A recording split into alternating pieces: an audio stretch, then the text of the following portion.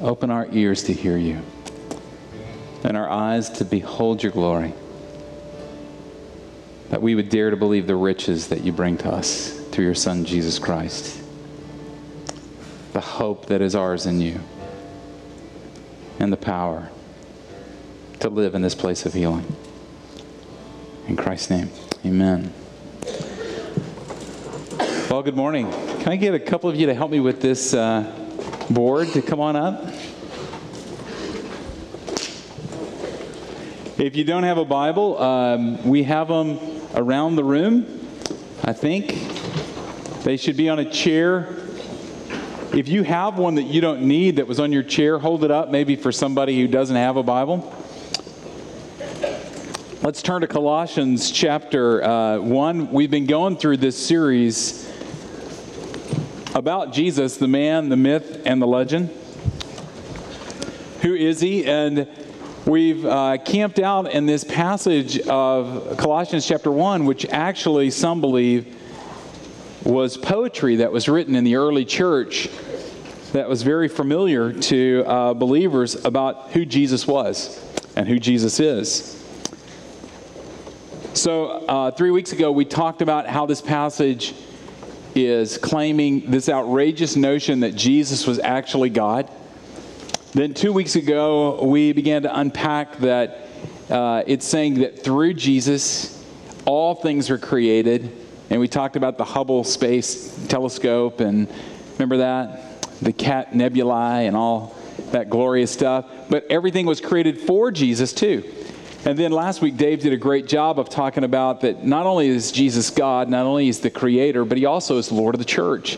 And what does that mean for our lives? So this brings us to this passage in verses 19 through 23, where Paul is talking about our salvation and us being saved. And I want us to jump to verse 23 and listen to what he says after he talks about us being saved.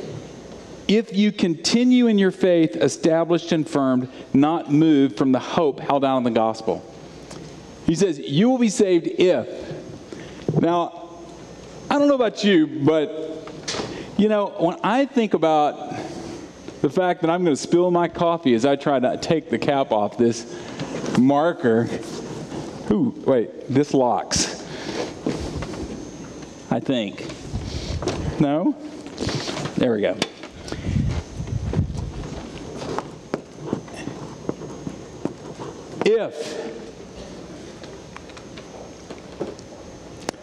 When you think about this, it's not a foreign concept for us to bring this word into church, because it seems like that this word if is in every area of my life. You know, I mean, think about it. If you study for your exam, you have a pretty good chance of getting a decent grade, right? Yeah? Unless... Now, if, you know, you take care of yourself and you exercise, you could have good health. If you work hard and do your job correctly, maybe you'll get promoted and maybe you'll make a lot of money. If you treat your spouse right, it's possible that you could have a good marriage. If you treat your spouse wrong, they'll probably make a mini-series about what's going to happen in your life. If you eat Famous Amos cookies every night while you watch the news, then you could look like me. Or if you eat rice cakes all the time, and let's just stop there for a minute, okay? Does anybody here eat rice cakes? Okay. Some of you are rice cake eaters privately because you're not confessing it right now. But if you eat rice cakes, let's just all assume there is something desperately wrong with you. That is not food. The fact that you pay for that, you should just eat the wrapping that it comes in. But it's huge, isn't it? I mean, it's in every area of our lives. If you're single and you're going out, you know, you're standing in front of the mirror and you're living in the power of the if. If I could just get that hair, you know, then I'll catch that eye then. Or if the breath is just right, then. If there are no bears in the cave, then. Okay. All right. Then if. You know, all joking aside, this could possibly be the most terrifying word in all of Scripture. This word if. Because if God is the power for everything in our lives. Now think about this for a minute. If what we're saying in here Sunday after Sunday after Sunday is true, that when it comes to love, when it comes to forgiveness, when it comes to even service, when it comes to money, the list could go on and on. When it comes to me, that how I get to God for the power to live in these things, if is present in the equation, then it's going to birth doubt in me. It's going to birth fear in me. It's going to birth uncertainty. Because if there's always a condition, if is the condition in which I experience God's power through these things in my life, then I better learn what that condition is, and I better fix this condition so that there's no interruption in the pipeline between me and God, right? And what if my salvation, what if me dying and going to be with the Lord forever has a huge if to it? Wow. Well, we can't ignore it. Scripture is full of this kind of stuff. In Matthew chapter 7, maybe you've read this, the Lord is talking about the day when many will appear before Him. And He says, on that day, many will say to me, Lord, Lord. And Jesus said, I will look at them and say, the ones that get into heaven are the ones who have done the will of my Father. Be gone from me, I never knew you. They even said to Him, Lord, didn't we prophesy in your name? Didn't we cast out demons in your name? Didn't we perform miracles in your name? Is that not enough to satisfy the if? Jesus said, no. Whoa. Well, in Luke chapter 8, maybe you've heard the story of the sower and the seeds, where the sower is throwing seeds and some fall on shallow soil, and the plant takes root and springs up quickly, but then dies. And Jesus later says to His disciples, that's when the gospel falls on the heart of someone and they receive it with passion, but the cares of this world choke it out. That they never were a part of the family of God. But it sure did look like they were part of the family of God for a season. If you go to 1 John chapter 2, the Apostle John talks about how many left the church. And when they left the church, he says it only proves they were never a part of us in the first place. Whoa. And if that's not enough, you can go to John chapter 6. That's where Jesus is preaching on, you have to eat my body and drink my blood. And people said, that's too much for us. And they left Him. But let me underline something here. It wasn't they that left Him. Scripture is very clear. It was the disciples of Jesus Christ that left Him. It was His disciples that left Him. The only remaining were those 12. And they had no place to go. And Jesus even looked at them and said, are you going to leave me too? The ifs are huge. So what is Paul saying here? Is he saying that if we live in the fear and the doubt and the uncertainty that we ever have salvation, that this is the best ingredient for you growing in your faith? That fear is the greatest motivator? Well, we could talk about that for an hour, couldn't we? How we use that in parenting and how we use that in relationships and how it's easy for us to use fear to manipulate people around us and use it to even manipulate our own hearts. And it becomes the greatest vice or the greatest power or leverage to change our lives. I exercise, like Dave was talking about a few months ago. I exercise because if I get fat, then nobody's going to love me. I'm afraid of being alone, so I'm going to motivate myself to get in shape. Fear is a great motivator, but that's not what Paul's talking about here. Let's go to Colossians chapter 1, verse 19. In fact, let's put it up on the screen. Can we do that? Can y'all see it with this up here? Okay. Because let's go back to 19 and go through 22 and see what Paul's saying here, because this is important for us. Matter of fact, I would say that everything we do as a community hinges upon this if. The first verse, verse 19 says, "For God was pleased to have all his fullness dwell in him." Go on to the next verse. Or better yet, let me just read it to you. "And through him to reconcile to himself all things, whether things on earth or things on heaven, by making peace through his blood shed on the cross." Paul is making a statement here. And here's the statement. If Christ is the reconciler, then he needs power, he needs a plan, and he needs purpose. Let's talk about that for a minute. Purpose. If Christ is the reconciler. So let's put verse 19 up there. It says from the get-go that the fullness of God dwelled in him. And the reason Paul put this in there is he wants us to know, he wanted those in Colossae to know that Jesus had the power. That he didn't have just a little bit of power, he had the power. All the fullness. Matter of fact, there were teachers in that day called Gnostics that believed that the word, it was pleroma, which is a Greek word that talks about fullness, that is actually divided. And that God's fullness was divided among many spirits, and Jesus was just one of them.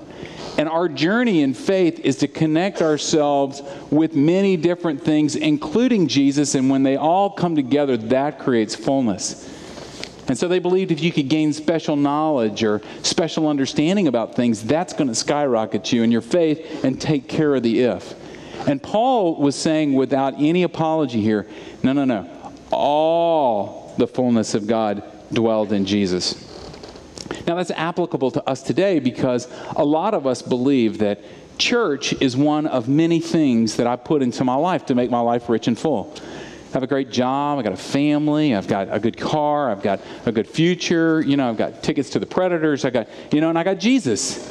And so a lot of us, life is kind of like going through the supermarket that, I want 2.1 kids in my bag, oh, look, there's a vacation home. Yeah, that would be awesome, and maybe a large sailboat. That would be awesome, all right? Like right in the middle of downtown Nashville. You could just live on it. You would be weird, but everybody would know you, all right?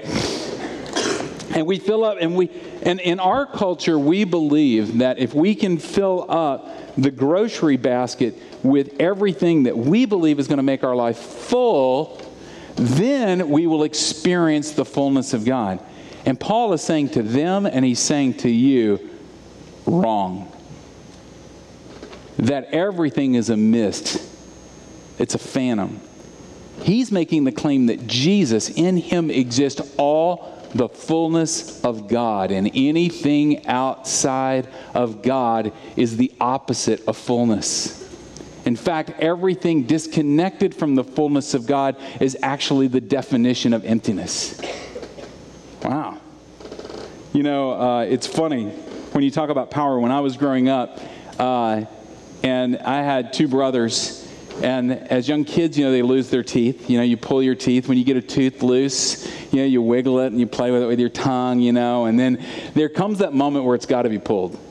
And my dad had this technique. And at the time, I thought this was unique to our family, but I'll ask some of you in just a minute, did you ever do this? He would tie dental floss to that tooth. Yes, track with me, brother. And then he would pull about 3 feet out, and he would tie it to a doorknob, to a door, and he would say, we're going to shut the door. So you're on the other side of the door all alone, isolated from the family, outside the camp of redemption, all right? All alone in your impending pain. And he would go, okay, on 3, we're going to shut the door and it's going to pull the tooth. Why did we do this? Did this come from some Grecian? Anyway, and so he would go, 1, when would he shut the door? 2. Yeah. Did any of you pull a tooth by that way? Wow, it was a conspiracy. Probably some cult that our parents were in, that now bring the floss and it will call forth from the cauldron of life, This is going to be a stupid illustration, but stick with me. Imagine my dad tying that dental floss to my tooth and then tying it to a 200-pound chain and then connecting that 200-pound chain to a monster truck. And he looks at me and he goes, "Now, boy, just hang on, because at the count of 3, Earl is going to hit the gas." Jesus had that kind of power. It's ridiculous in comparison. Ridiculous to understand all the fullness that created the heavens and the earth was now contained within a man named Jesus. If you don't have a hard time getting your head around that, then you're not tracking with me this morning. Because that is a remarkable claim. Listen to, I'd like to read for you. This is L.B. Lightfoot, who, a theologian. He said, on the one hand, in relation to deity, he is the visible image of the invisible God. He is not only the chief manifestation of the divine nature, he exhausts the Godhead manifested. In him resides the totality of the divine power in the attributes. Jesus had the power. If that wasn't enough, in verse 20, let's put verse 20 up there, where it talks about that we are reconciled. There's a preposition before reconcile. In the Greek, that preposition is significant, because in the Greek language, that preposition is a word that gives meaning to the word that precedes it or follows it. And that preposition does something. It says absolutely, completely, totally. So what it's saying here is that Jesus is the reconciler. He is the complete reconciler. He is the total reconciler. He is the absolute reconciler. Not only does he have the power to do this, he does this. And just to exhaust this power thing, you know, I remember when we were kids, do you remember the first time your parents gave you sparklers? And what did they do when they lit it and they gave it to you? What did they say to you? Be careful. Throw it. Yeah, be careful. Don't poke somebody's eye out with that thing, and don't burn anybody. And so you're running around because this is a glorious moment, you know, that you are solo now in your sparkleness. You know, and you're running around and you're writing, you know, well, you don't know how to write them, but you're drawing bunny rabbits and stuff. And then I remember the next step up was that we started to get smoke bombs, and we got to actually light them. Like they trusted us with a match, and we would light them and then run, you know, and then you're like, oh, wow, such power, you know. But then as we got older, we got tired of smoke bombs, and we moved up to the black cats. But there was a glorious day in our lives where Dad actually sat in the car and gave us money and said, "Go get what you want." And then we walked, and the guy behind the counter said, "Come over here, boys." And we walked over there, big-eyed, and he goes, "They call these cherry bombs. They are the most powerful firecrackers in the entire tent." And you're like, yes, how many of those can we tie together, you know? So, you know, explosions. Well, a number of years ago when we lived out in Bellevue, it was New Year's Eve, and everybody's setting off fireworks, you know, and it's great, until all of a sudden the house shook. Because at the end of our road, this elderly man thought it would really be cool to notch up everything and set off a stick of dynamite.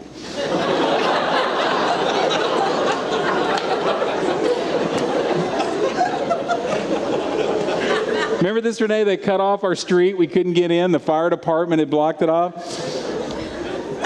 Crazy old man. Crazy old men. I love it.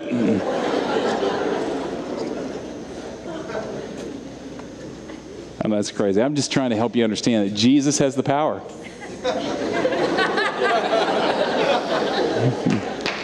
This ain't no firecracker we're dealing with, all right?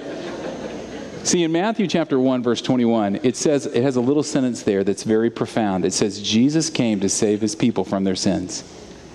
Now, the reason that's so powerful is because it didn't say Jesus came to try to save his people from their sins. It didn't say he came to try to do anything. It said he came to accomplish the purpose in which he was empowered to accomplish it. The second thing is he had a plan. Verse 20. We got that up on the screen? And through him to reconcile to himself all things, whether things on earth or things in heaven, by making peace through his blood shed on the cross. Through his blood. He had a plan. You know, in Genesis chapter 3, when Adam and Eve fell in the Garden of Eden, they sinned, God said something very interesting to Eve. And he says, I'm going to put division between you and the serpent. And he is going to strike your heel, but your seed will crush his head. And what is he talking about there? He's saying at that very moment was the first time that God was revealing to us that there was a plan that was already in place. That there was one present, Jesus Christ, through whom all things were created. That there was a plan of redemption that was coming, that Jesus would take the form of man and he would appear on this earth in all the fullness of God and the power that he has given to crush the head of Satan. See, the whole Old Testament is preparing us for that. It's a shadow of the reality of what we see in Christ on the cross. Listen to what it says in Hebrews chapter 13. The high priest carried the blood of animals into the most holy place as a sin offering, but the bodies are burned outside the camp. That through the history of Judaism, they would take these animals and they would sacrifice them and shed their blood for the sins of the people. But it was a sacrifice that they had to continue year after year after year, because none of them were complete enough to forever take away the sins of the people. Verse 12, and so Jesus also suffered outside the city gates to make the people holy through his own blood. That Jesus was the ultimate Passover lamb. That his blood was shed, the perfect blood of the Messiah who came. And his plan was to shed his blood for the sins of many once and for all. That's why when Jesus uttered these words on the cross, it is finished. He was uttering the words, it is finished. He did it. He accomplished the plan of reconciliation through the power that was his in the fullness of God. A couple of years ago, Renee and I had a shower built into our bathroom. And so we had a team of guys that came and built this, stone shower. It was like awesome. And every day I'd poke my head in and like, wow, you guys are great. Because I don't know how to do any of that stuff, all right? Just glorious. And so after a couple of weeks, it was finished. And we, the grout had dried. And we were told, you're free to use your shower now. What's amazing is that I did nothing to finish this shower. Nothing. I didn't even carry a bag of grout. I did nothing. It was finished for me. And because it was finished, now the only thing that was left was for me to christen it with my music. To enjoy it. To celebrate the completed work. Now, the only way that illustration would be perfect is if the work was done for free, but it wasn't. But in Christ, it's finished.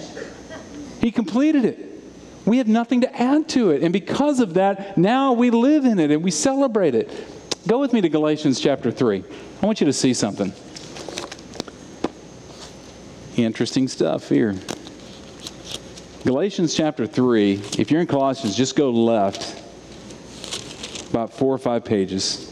You should be there. Verse 10. All who rely on observing the law are under a curse. Now let's stop there just for a minute. What does that mean? All who are under the law, all who rely on the law, observing the law, are under a curse. What he's saying there is if that is the condition to me getting to God. If this is based on you doing something, are you accomplishing something, are you getting your life together enough, or you not doing something, then you are under a curse. Because it says, cursed is everyone who does not continue to do everything written in the book of the law. Now this is remarkable for us, especially for those that have been Christians for a long time. Because we keep moving back into the law. When do you feel the worst about your relationship with God? When have you ever heard, man, God is so far away from me right now? Isn't it when you feel that you're doing the worst at keeping the law?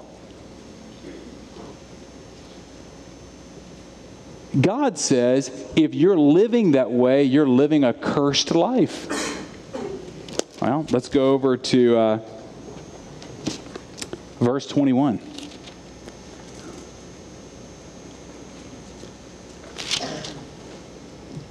Let's go to chapter 3.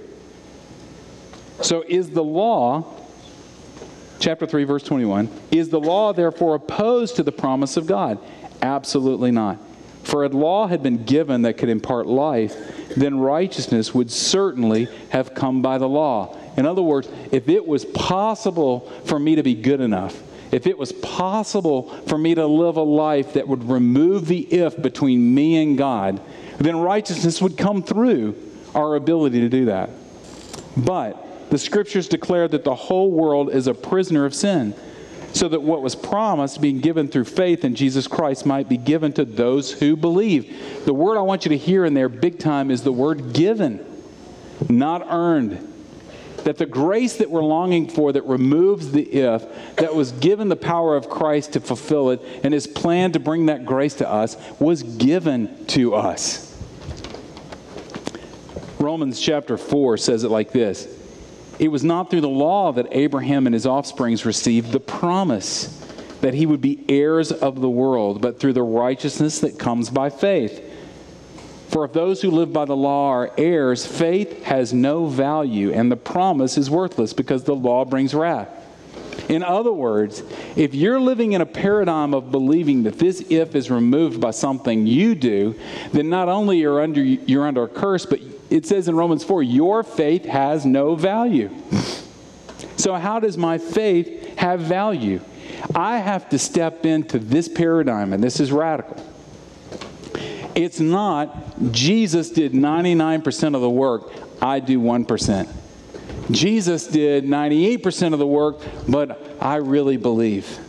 And that does the other 2%. Or that Jesus did 75% of the work, and you watch me, I'm going to get really busy in church, and I'm really going to get involved at Midtown, and man, that's going to make up for that other 25%, and that's going to remove the if, no more doubts, no more fears, no more confusion.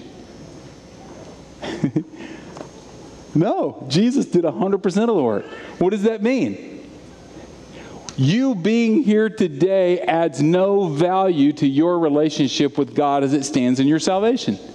You could come to Midtown every day of the week for the rest of your life, and it would not be enough to remove this if. You could read the Bible every day, it wouldn't remove the if.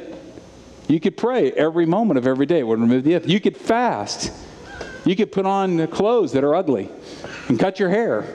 You know, you could run around and say the sky is falling and live in a sailboat downtown. It wouldn't remove the if. There's nothing you can do to remove the if. God knew that. That's why He empowered Christ. That's why He gave Christ a plan. And now let's talk about the purpose. Because this is a dangerous place to live. And we're going to talk about that in just a second. Oh, but I got to say this, all right? You see where it says, whether things on earth or things in heaven? It's not just us that He's reconciling. Wow, I wish we had time this morning to talk about this. But He is reconciling the heavens and the earth. That ever since man fell in the garden, it says all of creation has groaned since that day, longing for the moment of reconciliation.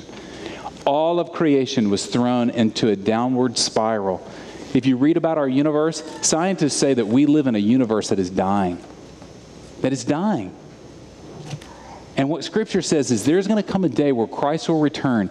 And it's not Christ is going to destroy the earth. Christ is going to restore the earth. It says that no longer will heaven and earth be separated.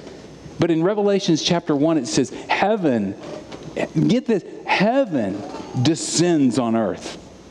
It says it will descend out of the clouds. It is the New Jerusalem. And what is the New Jerusalem? It's the bride of Christ. It is us. And we come down to take over the earth that has been restored and redeemed. That heaven and earth are married once more together.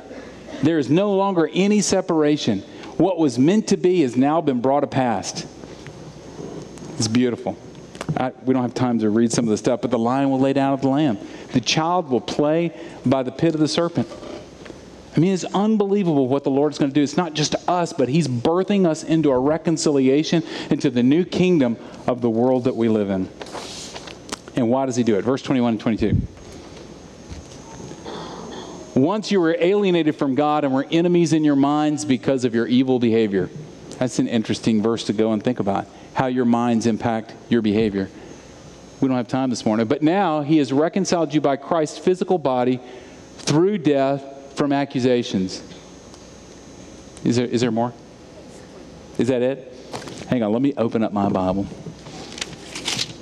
Because it says, but now he has reconciled you by Christ's physical body through death to present you holy in his sight, without blemish and free from accusations.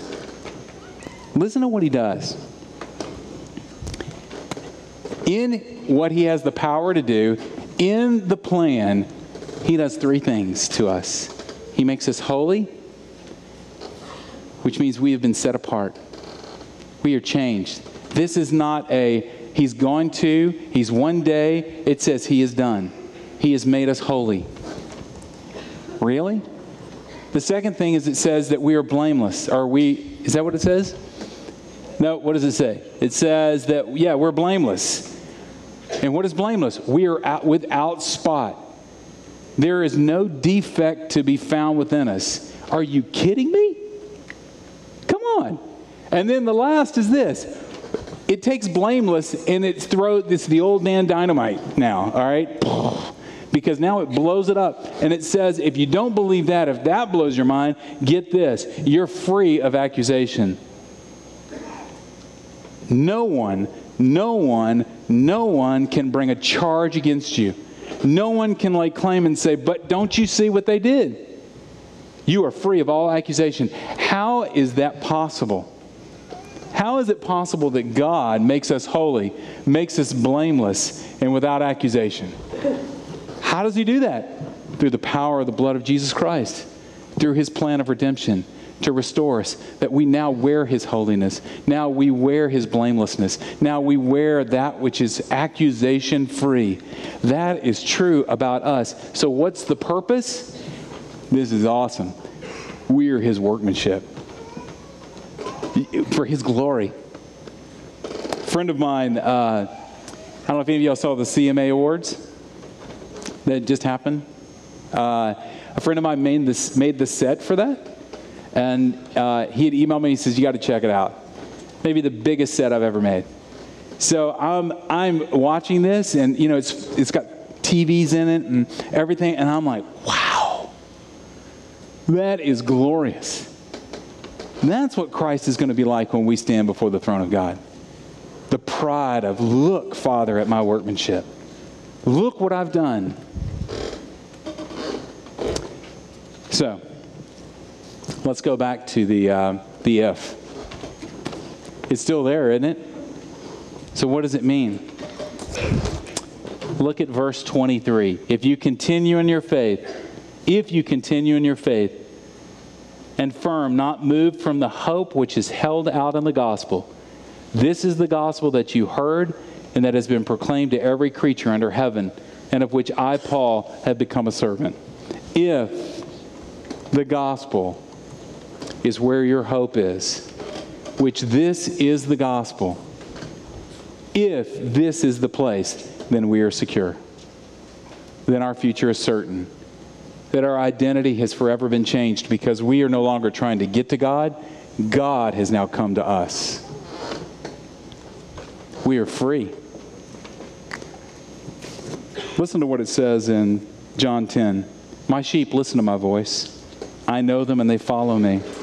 I give them eternal life and they shall never perish. No one can snatch them out of my hands. My Father who has given them to me is greater than all, and no one can snatch them out of my Father's hands. I and the Father are one. If this is where your hope is, no one can snatch you out of the hands of the Father, for he has you secure. So what does that mean? Let me just wrap it up by this. We can live however we want to live, right? We're forgiven, right?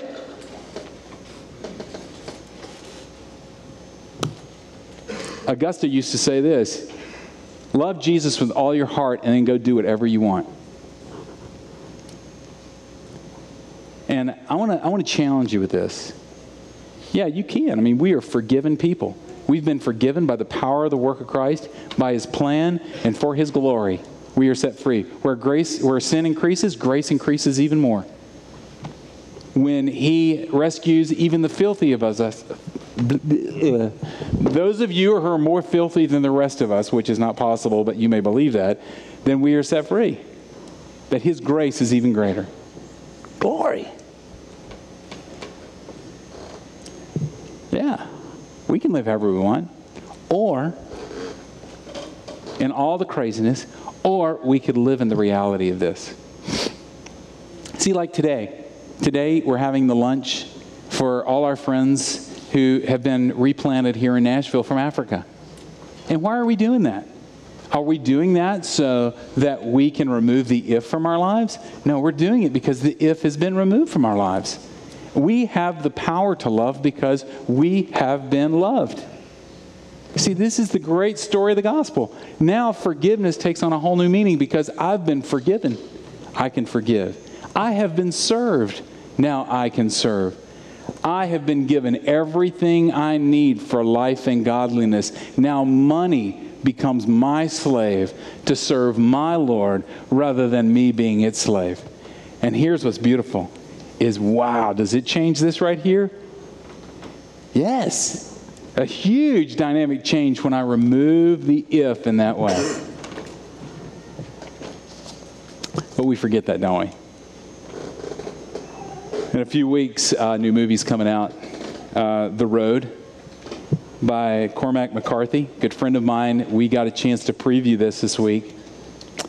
It's a story of a kind of a nuclear winter to where the whole world has turned dark. There's no hope. Life is lost. There are no animals left on the planet. Many people have died, and those that are left on the earth most of them are very bad people. Except for this one man and his son. And they're traveling the road. And they're trying to find life, and they're trying to figure out what's next, and they're trying to hang on to something. And they see some pretty dark stuff. And the father says this to his son, his little boy that is trying to make sense of this harsh reality that this world is so dark. And he says something to his son that is true. He says, son, you forget what you want to remember. And you remember what you want to forget. Isn't that true? Now, let me tell you how this applies to this. Because, let me tell you, in all of our lives, we still have a dynamic of shame. We still have a dynamic of guilt. We still have a dynamic of fear, and we have a dynamic of uncertainty. And we tend to just kind of live with them in our house, as long as they just don't cross the line. Like, if they'll just leave me alone enough, I'll leave them in the house of my shame of what I did last night or last week or 2 weeks ago, or how maybe I failed in marriage 3 years ago, or maybe how my own sexuality is so dark that I can't let anybody know the reality of what I struggle with, or any of that. And so we live in this category where we've said this is true, but it doesn't touch that part of me that is so deeply ashamed of who I know myself to be that I can't let anybody ever really know who I really am, because who I really am is marked by what I've done. We're still living under the law. Or how about fear? Another great scene from Cormac McCarthy's movie, No Country for Old Men, is where the sheriff's at the end of his movie, he's standing at the sink, and he says, I always figured when I get older, God would come and find me. But he never did. And you can't hardly blame him. I wouldn't come and find me either. The fear that somehow or another, this counts for everybody in this room except for me. This is a truth that's real for everybody here, but I can never exaggerate that truth and let it explode itself into my life. So my fear is based on one thing alone. God doesn't have a plan for me. The future is uncertain. I'm not safe, and I'm in this all alone. Ooh.